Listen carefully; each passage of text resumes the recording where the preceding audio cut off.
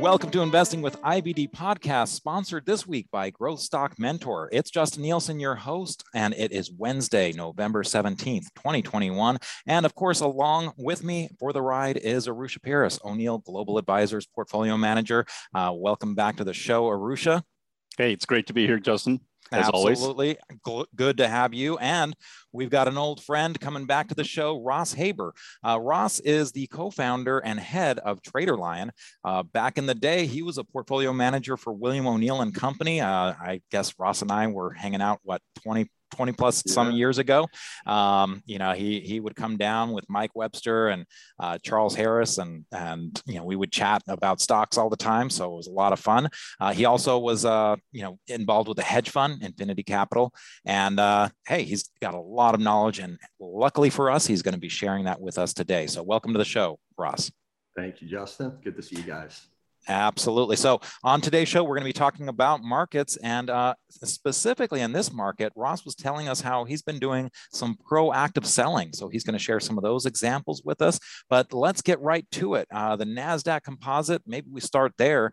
Looks like the 16,000 level is acting as a little bit of resistance. We popped our head above there earlier in November, and looks like we were, after this little pullback that we had, looks like we're trying to get back up there and taking a little pause. What do you think, Ross? Well, absolutely. So we had that sharp little pullback, which lasted, all of 2 days. No, actually last week, right? We hung out under the 10-day for maybe 2 days. We've rallied back. I mean, can't call it a correction, right? As far as volume, it did feel like a correction though for that 1 day. Well, there was a correction in stocks. It looked like at least for 1 day. Yeah. Mm-hmm.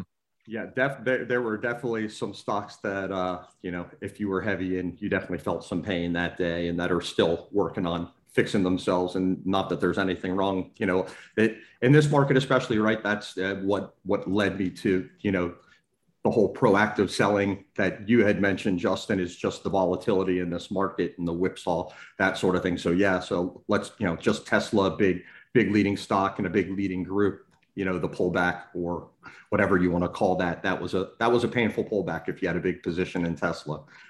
Is there anything wrong with it? Probably not. However, doing a little proactive selling there, even a third of a, which we'll get into, would have, taken some of that nauseous feeling out of the way, right. Last week as the market came in, and maybe it gives you a different perspective. Maybe now instead you're looking to, hey, that worked, I can buy it. Now I'm looking for a good risk reward spot to add that stock back, right? So how aggressive are you positioning yourself right now? I mean, again, this has been a market so strong, it didn't even come down to the 21-day moving average line, snapped right back. There's certainly, it seems like this buy on the dip mentality that has been in place for a long time, but there's also this sense of, man, we've come up, for so long. How aggressive are you getting? I've reduced my overall, as far as aggressive goes. I used to be, as I've discussed with you, a big fan of always being on margin. I'd tell you the new, being fully invested now, anywhere from 85 to 100%, depending on how concentrated your positions may be, and what those, some of these stocks have some crazy ranges. If I'm not, we're looking on average, some of these super powerful stocks can move 8-10% in a day without a problem.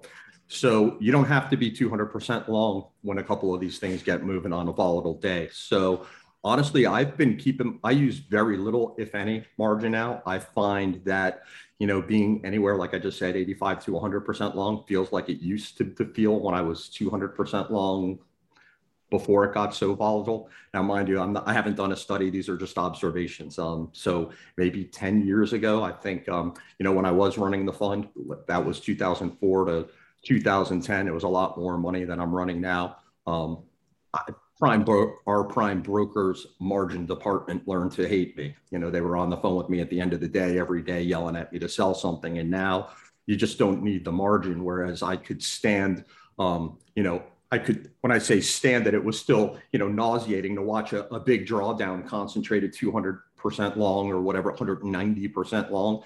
but I'm starting to feel that nauseous feeling at about 90 to 100% now. So, whatever, if that, so that to me, it's gotten twice as volatile just based on that. And to be quite honest with you, I was doing a lot of this. I'm very good at getting in and piling up a whole lot of money. And then, you get these big drawdowns were just killing my equity curve. So I was making progress, but the trip on the way there was just, it was disturbing my sleep and my aftermarket, whatever I was doing. So eventually I go back and I make rules. And now I've got rules, and, we'll discuss later. I've been forcing myself to stay lighter and proactively sell some stocks as they're getting extended off a 10-day, no matter how much I believe in them and how big I want that position to be.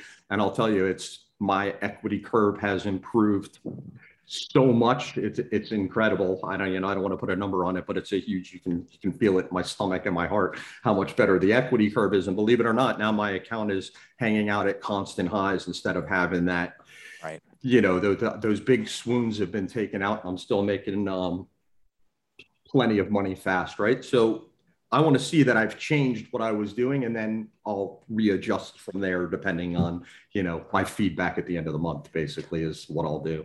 Ross, how much does the overall market analysis figure into your strategy? Are you looking at the NASDAQ and S&P and paying attention to distribution days and how far extended they might be above the 50-day moving average and things like that? Yes and no. So so we can see as we came back from summer into fall, or whatever you want to call it, we've got this massive volume. Oh, we're not even sharing screens, are we? So I'm looking at a NASDAQ daily. Should I do a share? Oh, yeah. Okay, so we can.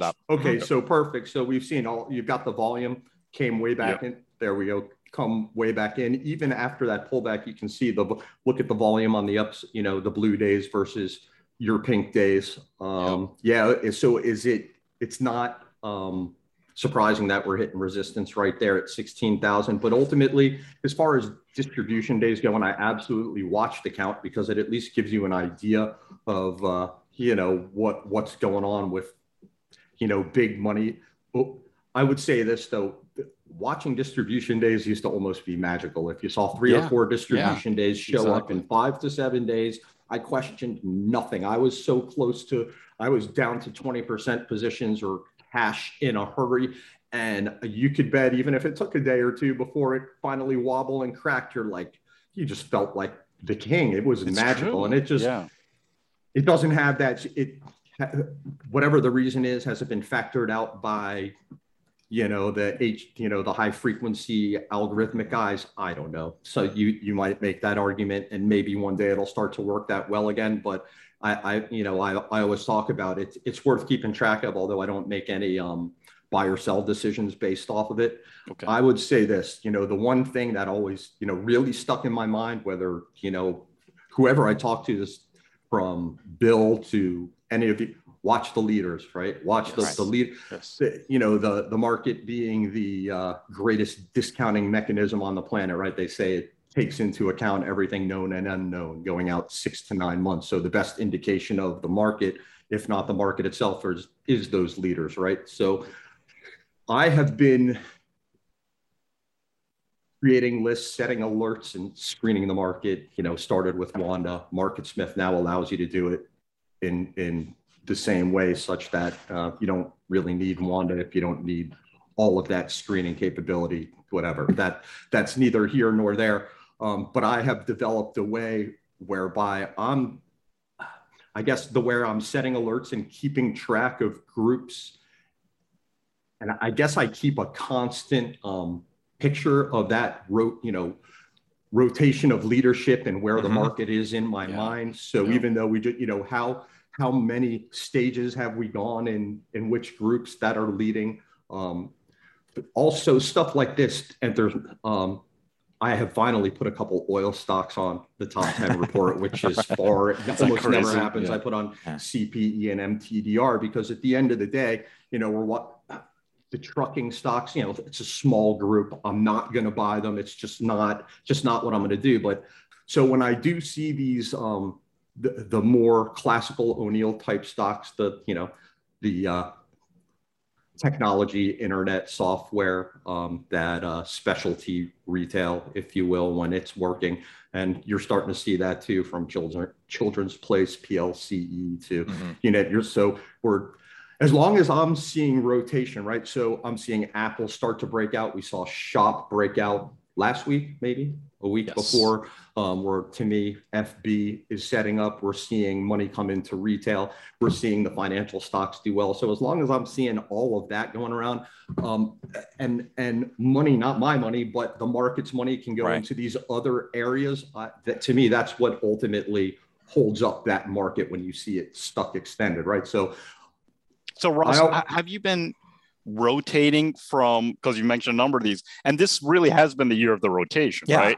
You've industrials, materials, steel, all these. I watch it for overall health, like to gauge the overall health. So when we're pulling back, as long as I feel there's high quality names in these other groups that are set up for the guys that want to buy them, and it's not an all out, holy cow, there's really nothing setting up anywhere with any growth, and people are selling and going to cash. They're not putting the money anywhere, right? So that's what ultimately then the market folds. Right. So I'm always looking at it that way. I'm always trying to judge the health of the market by how broad rotation is. So even though you're not going to see a lot of these groups necessarily on the top 10 report, I'm constantly still watching the financials. A lot of these oil stocks, I talked about them today. The financials are, we had a down tick today, but the fact that these have all been playing along, and now we're starting to see rotation into some of these big, larger cap tech names that haven't been participating. As long as there's something to catch that money, I'm happy. So, even if as long as I see what I consider healthy leadership, healthy, broad leadership. And I guess it's how do you define that? Well, I guess there's a checklist. I don't have one. I guess it's just been built in my mind. Like I always say, I do my trading on TradeStation. That software was AT Financial, which I've been using literally since 97. Wow. So I have set up my intraday charts on TradeStation and my Wanda or MarketSmith the same exact way. And so I have built the same process, and I have never changed it to keep a picture of the market in my brain. So it's a constant movie, I guess, that I never stop screening the market in the morning, on the weekends, during the market, after the market. It's just constant game for me, right? Yeah. Trying to find, it's like constant treasure hunt, I guess you will. But I've also realized at the end of the day, it's like counting cards, right? The deck is hot or it's not hot. Yeah. And understanding when it's hot and when it's healthy, and when to really, when the market is cooperative and cleans up your mistakes, forgiving, versus when it's not. And really, it's just a matter of if I would tell you, if there's any one thing to figure out, is maybe not only try and make a model book of the biggest winners, but get an idea of what leadership looks like when the market is healthy and in an uptrend. How broad does it get?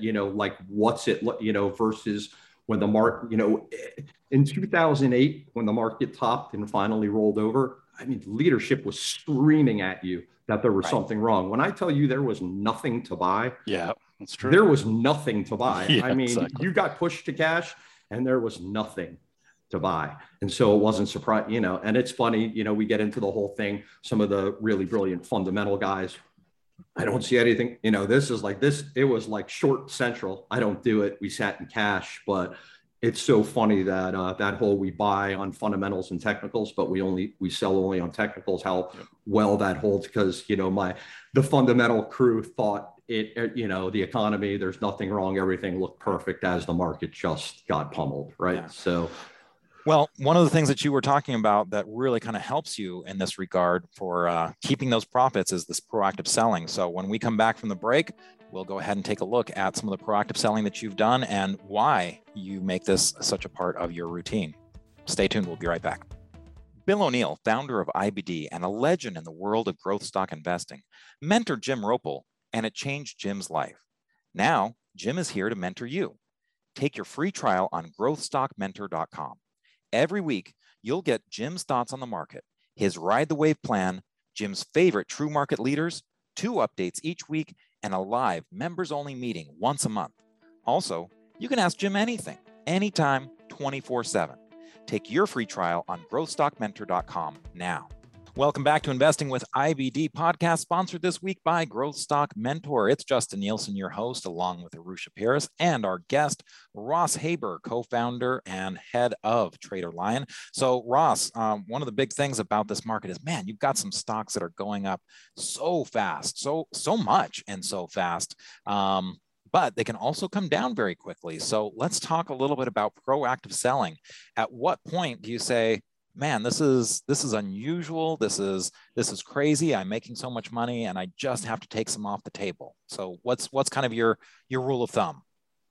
So, as we discussed earlier, I have been really good at getting into a stock even early, piling it in, letting it, break out and get, stick up in the air for me. I would say this, let's just call it 10 years ago.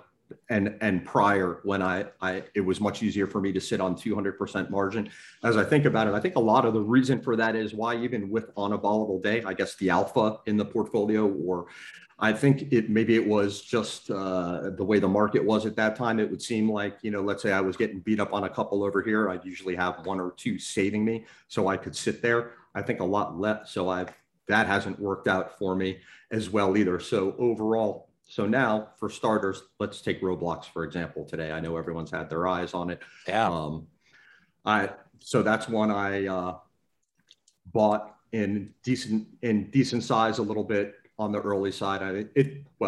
To me, depending on how you play it, you could. So roughly, where were you getting in on this one? Well, into earnings, okay. Prior to earnings, that first push up day. Over here? No. Where are we? Here, no. So wait, is that prior to the earnings day? I think just that. So the earnings was off of the average. I was in and out of it prior to earnings, probably for losses, right? Versus this average as we all had. You get closer, but so my average is 101 and change. Let's call it 60, 70 cents. I'd have to look to see exactly. So to me, versus 103.87. Given earnings are in the way, for me, that's as early as you're going to safely be, unless you bought it and you just rolled the dice through earnings and sat through all of that. So once you're in here, you can see Market Smith makes it really easy. We're up in that green area. That means from the breakout to that point where that green starts at 20% and stretches to 25%, right? Yep. So we know that. So we've got an early stage 1B base, however you want to call it, base on little base. We've broken out. We're at that range. I force myself, as uncomfortable as it feels for me, because that's a big leader. I feel like that's one, if Bill was looking over my shoulder, he'd be like, are you sure you want to be selling any of that? Instead of just waiting for it to set up again and, maybe adding another 10%, which maybe he could do and sit in a meeting and not, throw up on his shirt while it's whipping around. But Russell, let me stop there for one second, because I have Roblox too. And it's funny to hear you say that, because I think I'm going through the same kind of process. Before, I would hold these are like kind of the perfect thing. This is the perfect kind of reaction. The volume. Yeah, you don't want to this is what you don't want to sell. But it seems like the market, maybe it's this year's market or over the last few years, where they don't hold up as well. They will come back and test a lot more than maybe in years past. Absolutely. So I would rather now, watch it gap and go another $40 tomorrow with 2/3 of my position. And then, from there, I'm going to be maybe a little bit more careful. I always remember, just the thing that Bill said that stuck in my head is, once you sell half, there's just something about once you're down to half that pushes you to sell the rest. Yeah. So I'm always trying to keep it to 1/4 to 1/3. But for now, I went back. My big issue was I was piling up profits and then getting too jazzed by the chart, by the story, by the earnings. And, I want to be William O'Neill and have all my money in one stock and, but that one person can do that. And his name is William O'Neill. And so is uncomfortable and against my nature as it feels now. So now I mean, it's not hard to see, you know, Roblox broke out and ran 20% in roughly 3 days. It's very extended off all of its averages, but Yes. so it's tough to see. I mean, you Right. I can't really go to the left and say, well, hey, it got this far extended off its 10-day moving average 2 and 3 times to the left, and it's about here now, which is a game which I wouldn't even say it a game, but is something I'll do even on an arithmetic chart, keeping in mind that it's arithmetic and, you know, I learned that honestly from sitting in a meeting with Bill, you know, as unscientific as it sounds, you know, just so keeping all of those things in mind, I'm trying to keep it to, you know, a third. I don't want to go quite to a half, and I'm forcing myself to sell these things. And, you know, at the end of a month or two, when I go back through, I'm trying to make a change significant enough that, you know, I've either gone too far, but I want to see it change what's going on in my account. Well, so very if it quickly, goes Justin, down, Ross, would you use this kind of action over to the left-hand side when it emerged past like the 80 level up to 8? Right. Because that roughly was like 25%, right? And emerging out of that consolidation. Maybe it's still within character, and hopefully it doesn't come in as hard as it came in last time, but maybe that is kind of the character for the stock. We'll have to wait and see. Right. Goes up 25, 30%, and then pulls back. You know, in mind, it could go to 150 first, but yeah, just yes. And yeah, absolutely. I'll watch that, and I'll constantly be watching. Let's see how it starts to catch up to its 10-day moving average and, you know, what the market's doing and all that sort of thing. But yeah, that's very hard for me to do. It's got that massive volume, you know, all of that going to, we all know the story behind this one. You know, you want to, I don't have kids, but I know that no Roblox is a big punishment for those that do. So, so now if this pulls back, you know, so how do you handle the 2/3 of your position? Are you waiting for a pullback to maybe buy that third back at a lower price, or how much is too much for this to come back in? Ideally, I would love to see it, you know, what is too much? I don't, you know, a reversal of that entire breakout would be a problem for me. That would be unusual, right? To see it come all the way back in. Right. So I guess I want to see how it builds up here. Maybe it consolidates while the 10-day catches up. Maybe I have no idea whether it'll start to tighten up or continue to, we'll see how those are, you know, so now I'm just watching, and I always try to remember little, you know, one of those little things, the lowest price isn't always the best price. So even if I have to buy it back higher, where I can manage risk with a whole lot more confidence, what I'll often do is buy back double. And if it's a liquid good one, triple what I sold with super tight stops. Can't be wrong. And as that's working, I will sell the extra and try to, you know, reduce my average and make up for, you know, I'm going to tell you though, most of the time I'm not having to chase these things higher. And if you do, you do, and you still have 2/3 of your position left. But I'm going to tell you 8, 9 times out of 10, the volatility of the market, even if the stock's going to be fine, a concentrate, you know, something like that can, you know, you get a gap. That with a weak market, everything, it can do something to your brain and force you out of stock that you shouldn't be. So I'm trying to avoid that. I'm trying, you know, a lot of that was happening, right? The emotions come, and even though there may be nothing wrong with my stocks, I got too heavy, too fast, and I'm just not willing to give away any more profits, right? I have so there's that also, that I have, you know, a cushion at some point that I'm just flat out refuse to give up, no matter what stocks I own or where I am. And so I was getting pushed to that point a little too often with the wild swings in my equity curve. And so I just needed to fix. So this is just, so what I've done, without going on and on, is I've reduced margin considerably. I used to be a full boat of margin and then some, and now I'm hardly ever on margin. I try to keep it between.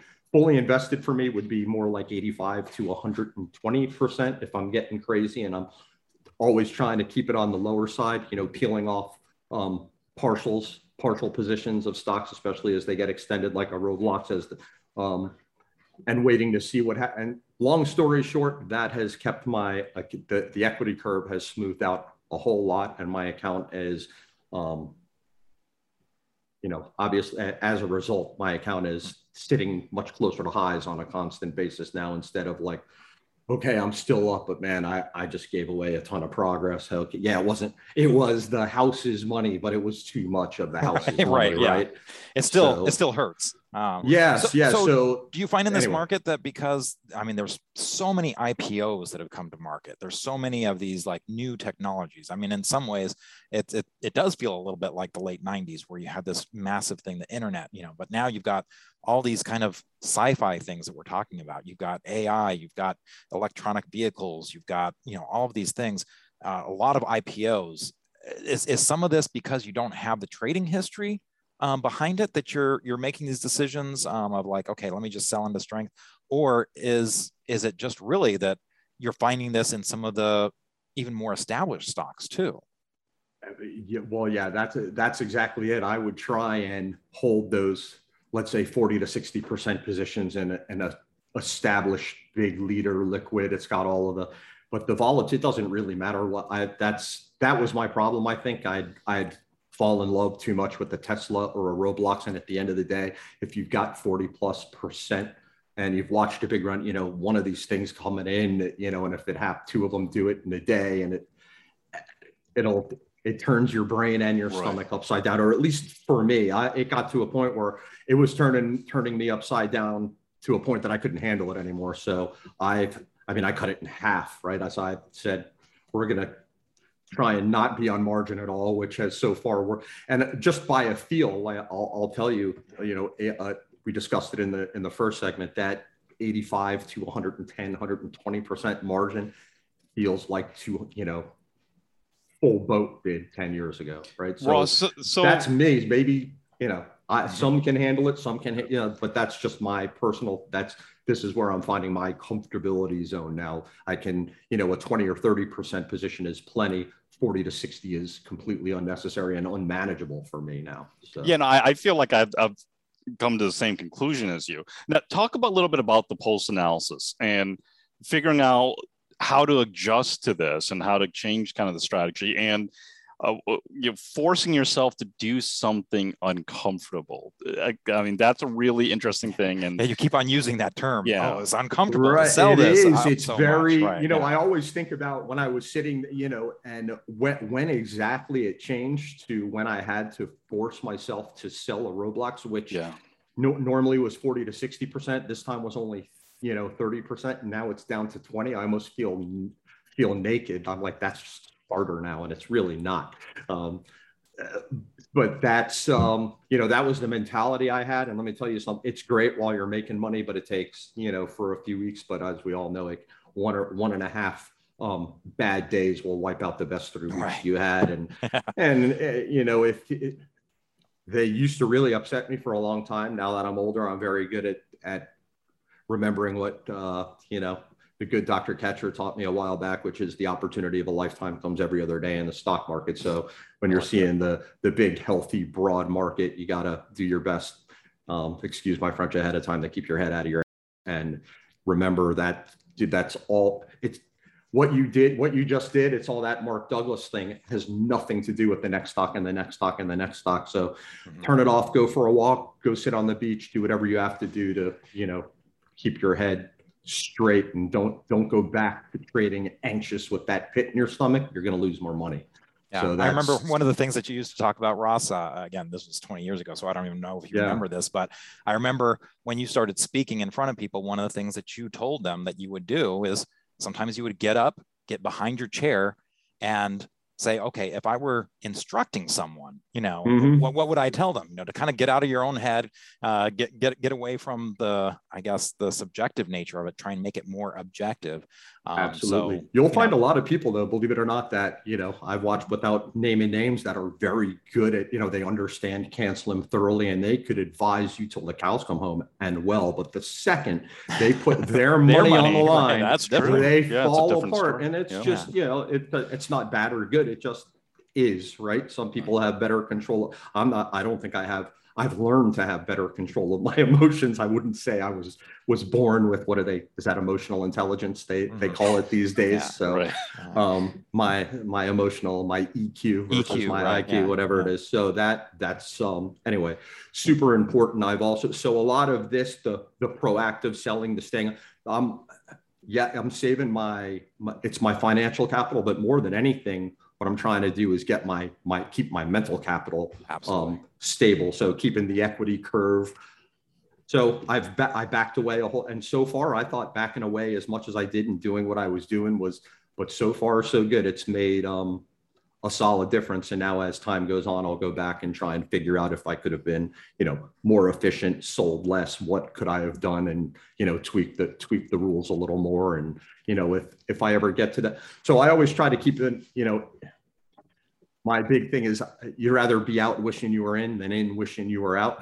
But right. that all depends, yes and no. I mean, unless you've just made a big mistake, it's the beginning of a big run and you're like, oh my goodness, everything just got away from me. That can be a little bit uncomfortable, but there's always, the next setups to get back in. But yes, it's that FOMO. You see everything going crazy, tons of people, and it's very hard to tune that out, focus on yourself. It's very easy to have a bad day or a bad week while everyone else seems to be, making money hand over fist. And so that has been, keeping my mind and equity curve like even keeled, a little more even keeled has been very helpful. And it also sounds like you're going to be using your post analysis to tell you when to shift again. Like, okay, absolutely. What? Yeah, absolutely. So you, I mean, immediately in your P&L when you're running into trouble, or like when you've been doing well, for whatever, maybe the market was real cooperative in cleaning up your mistakes, but immediately when things stop working. And I always go back and try and figure out what it is and adjust. So watch the leaders, and that constant post analysis and figuring out what you need to change are, those are two big things. And even just like we were talking earlier, timing the market, what's the market going to do? I don't know, get a great grip on what healthy rotation looks like, the health and breadth of leadership when the market's in good shape, especially when you have all those conflict, right? You'll see the McClellan oscillator, which I'm going to tell you is much better at marking bottoms than tops. That thing can stay overbought for a while. And so my little trick, and maybe, is this is just what I like to see. There's no study done. I watch the McClellan oscillator, put call ratio, and the VIX. If all three are at extremes and things are extended, I will go, okay, I will take that. But any one of those things in and of themselves, a high put call, a high McClellan, that can stay overbought or mean nothing for a very long time. And what ultimately makes the difference, if leadership is healthy, rotation is strong, and we're selling some extended roadblocks, but we're buying Apple and some Facebook and whatever, it doesn't matter as long as those healthy, new setups continue to build. And that's what holds the market up ultimately, right? It's when everyone decides that it's that time, like prior to 2008, where you're forced out of your stocks and there's just nothing to buy. Right. And I promise you, the market's getting ready to, it lets you know there was plenty of time to get out of the way there. Yeah. So when we come back, we're going to look at a few of the stocks that are on Ross's radar right now. So stay tuned. Bill O'Neill, founder of IBD and a legend in the world of growth stock investing, mentored Jim Ropel, and it changed Jim's life. Now, Jim is here to mentor you. Take your free trial on growthstockmentor.com. Every week, you'll get Jim's thoughts on the market, his ride the wave plan, Jim's favorite true market leaders, 2 updates each week, and a live members-only meeting once a month. Also, you can ask Jim anything, anytime, 24/7. Take your free trial on growthstockmentor.com now. Welcome back to Investing with IBD, sponsored by Growth Stock Mentor. It's Justin Nielsen here, your host, and Arusha Peiris, O'Neill Global Advisors portfolio manager, that joins me every week, and our special guest, a former William O'Neill and company portfolio manager, Ross Haber, currently the co-founder and head of Trader Lion. So Ross, let's talk a little bit about some of the stocks that you've been looking at.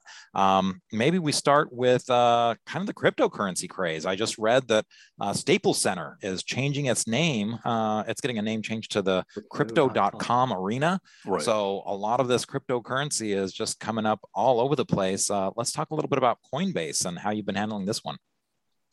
All right, so another one that a lot of people have, a lot of eyes on this one lately. Like you said, with the crypto chatter, I don't know how many there's a handful of names. I'm going to, as far as this is one of your higher quality names as far as fundamentals go. You can, looking right along the bottom, you can see the quarterly earnings, sales, pre-tax margins, that sort of thing. You've got sponsorship hasn't increased necessarily the quarter, the last, June to September. However, we got an IPO with extremely high sponsorship there, and you've got Fidelity Contra Fund. So, one of our, anyway, the fundamentals are there. You can see on that weekly, where, what is that, 1, 2, is that 7 or 8 weeks up in a row.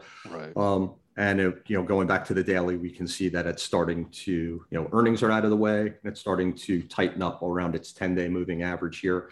So far, there's not a whole lot to look at to the left. It's basically, since the IPO, it's been in a downtrend or base building, right? We're technically still early in the stock. If we were looking at it in terms of your classical textbook IPO base or your IPO U-turn, you're looking at the high of the base, which I don't know, is right there. I don't know what the price is there, but well above 429.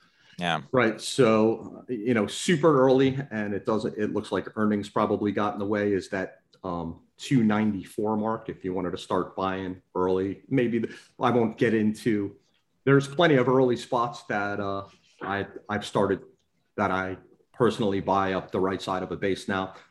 So regardless, let's say you were coming into this stock, you didn't own any. We can see earnings were reported right here. I don't know if you can see my cursor. Yep. So since earnings have been reported, you can see we got some volatility, crazy volatility in the stock, but ultimately we haven't so much as touched its 21. We've seen a respect for its 10-day moving average up until that shake in earnings, and now we're starting to reclaim and tighten up. We've got volume tapering off and well below average. So I have been trying to, on the pullbacks, I'm trying to add, as a max stop, I'm trying to play it off the 21-day moving average. I'm buying slowly here, right? Because here's how I approach this stock. I look at it, that stock could still it could undercut its 21-day moving average tomorrow, still hold the low of that shakeout. Right. And there is absolutely nothing wrong with that stock. But if you start accumulating it early in anticipation of a move here, and you're wrong and it pulls back there, it's going to be a bad day for you, or it's going to be, at least it's going to be a tough one waiting for that to close. So I'm always keeping that in mind. So right now, and so for me, forget that coin is the best, the best. And stock picking, I think at the end of the day, if we were all to compare our lists with, with the guys that follow this methodology, 80 to 90% of our list is going to overlap, right? Yeah. So now it's going to come to how you handle them, when, how much you have, that sort of thing. So you've got the early average cost, the lower average cost on this.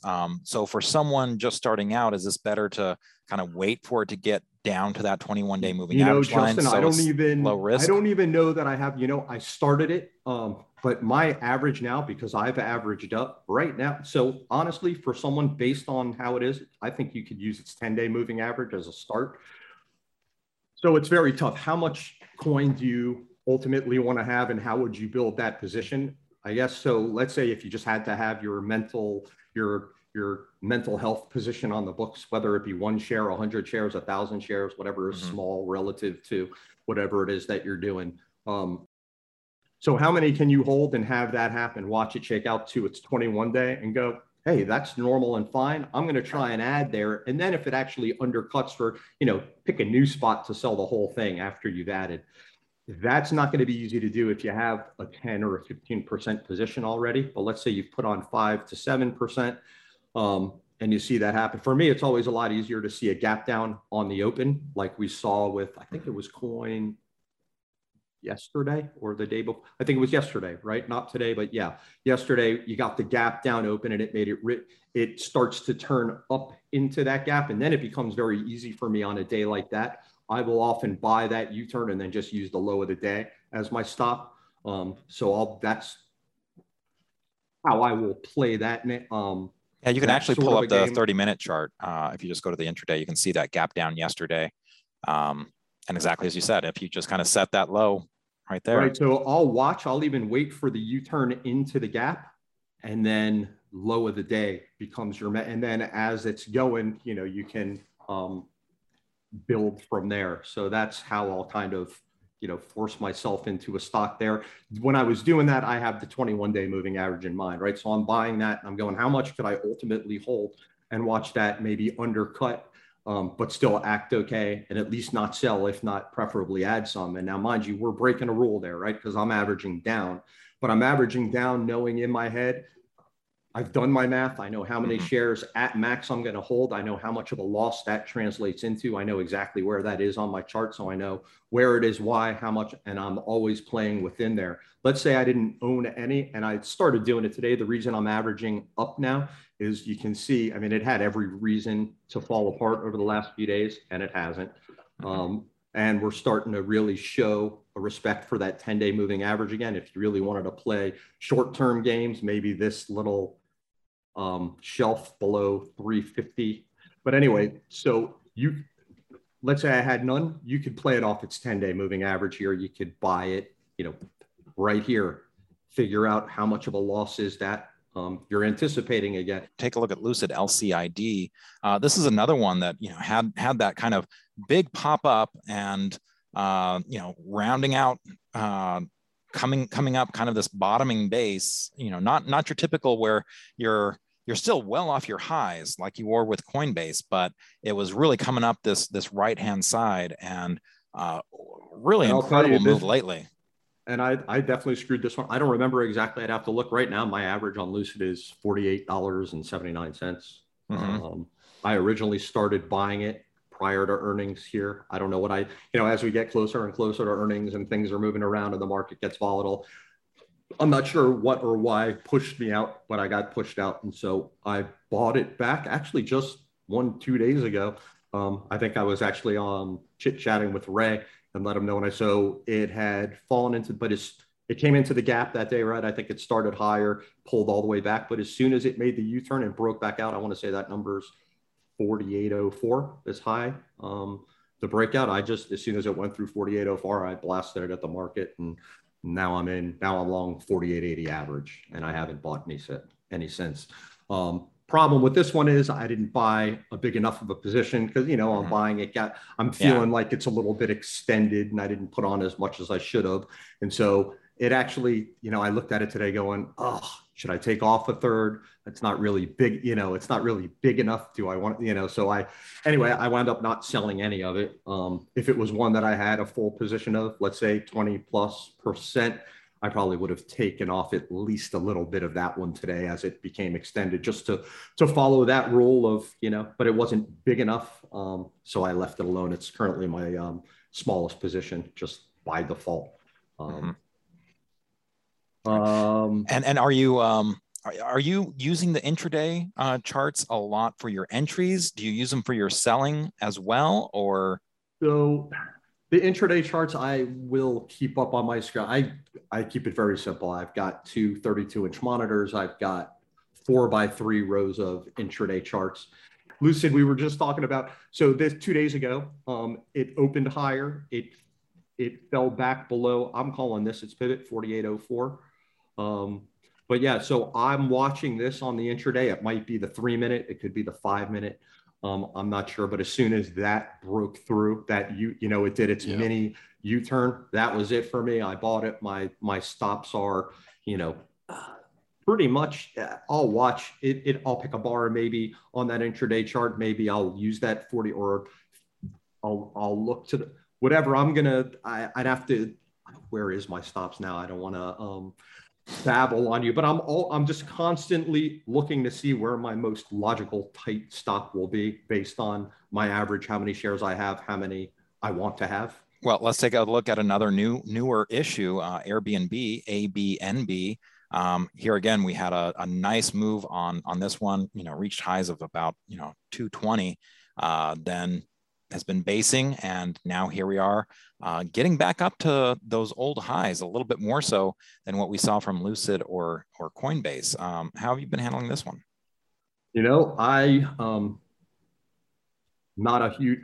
I had a position in this one that I had started. I'm not going to look at the end of the day. I wound up pushing it to almost to an irrelevant. It's an irrelevant position. It might as well beat once a you start the cash. selling, at a certain Yeah, it point, was one of just- those things. It wasn't big enough already. And I would tell you this, had I not owned Airbnb, it's a very tough one. I'm not a big fan of the way that this, they'll call that megaphone expansion, not a giant fan of the way that has expanded. Also today we attempted that, textbook breakout, ultimately failed, big outside day down. That's all very easy to see. On the flip side, volume, yes, it did pick up on an outside day down, but if you look to the left here, now granted, we've become a lot more wide and loose than we were prior to earnings, but this is not uncharacteristic of Airbnb. If you go back and look, even July, look in the middle of August, September, all of that action, ultimately, so when I look and see these big shakes are characteristic, it'll at least give me an excuse for this one to possibly do that. But at the end of the day, I'll be honest with you, my gut pushed me to almost nothing on this one. But it is interesting to me right there. It's holding its 10-day. We've seen it's not its first time. It likes its 10 and 21-day, even while it was radically shaken around over there, correct? And now we're starting to respect its 10-day. It ultimately held today. So let's see what happens around that 10-day and $200 price mark, that, Jesse Livermore par at 200. If we can start to tighten up and show some constructive action there, that will be, I will watch for that 10-day and possibly the 21 or 23 exponential, whichever you use, to catch up to price. And then we'll start to see how it acts right around that confluence of 200 and some moving averages will give me a spot to manage risk from, assuming it doesn't just fall below there tomorrow. Mm-hmm. Well, this is a lot of stuff to think about. You got volume signatures, you've got that proactive selling, you got a lot of IPOs that we covered today. So Ross, thanks a lot for coming on the show. Really nice talking to you again. Well, thanks for having me as always. I love talking shop with you guys. So anytime I hopefully help some people today, and I'll be happy. Yeah. And on the show next week, we've got Dan Fitzpatrick. He's the founder of Stock Market Mentor. And so he's going to be joining us. But thank you all for joining us this week and listening to us. And we'll see you next time. Thanks for watching. And for this week's notes and charts, make sure to go to investors.com/podcast, where you'll find details for each episode in the podcast episode section. And make sure to subscribe, rate, and review our podcast if you haven't already. We'd really appreciate it. You can also send us your questions and comments to investingpodcast@investors.com. We would love to hear from you and may use your comments on an upcoming episode. This podcast is for informational and educational purposes only, and nothing should be construed as a recommendation to buy, hold, or sell any securities. Make sure to consider consulting with your financial advisor before making any investment decisions.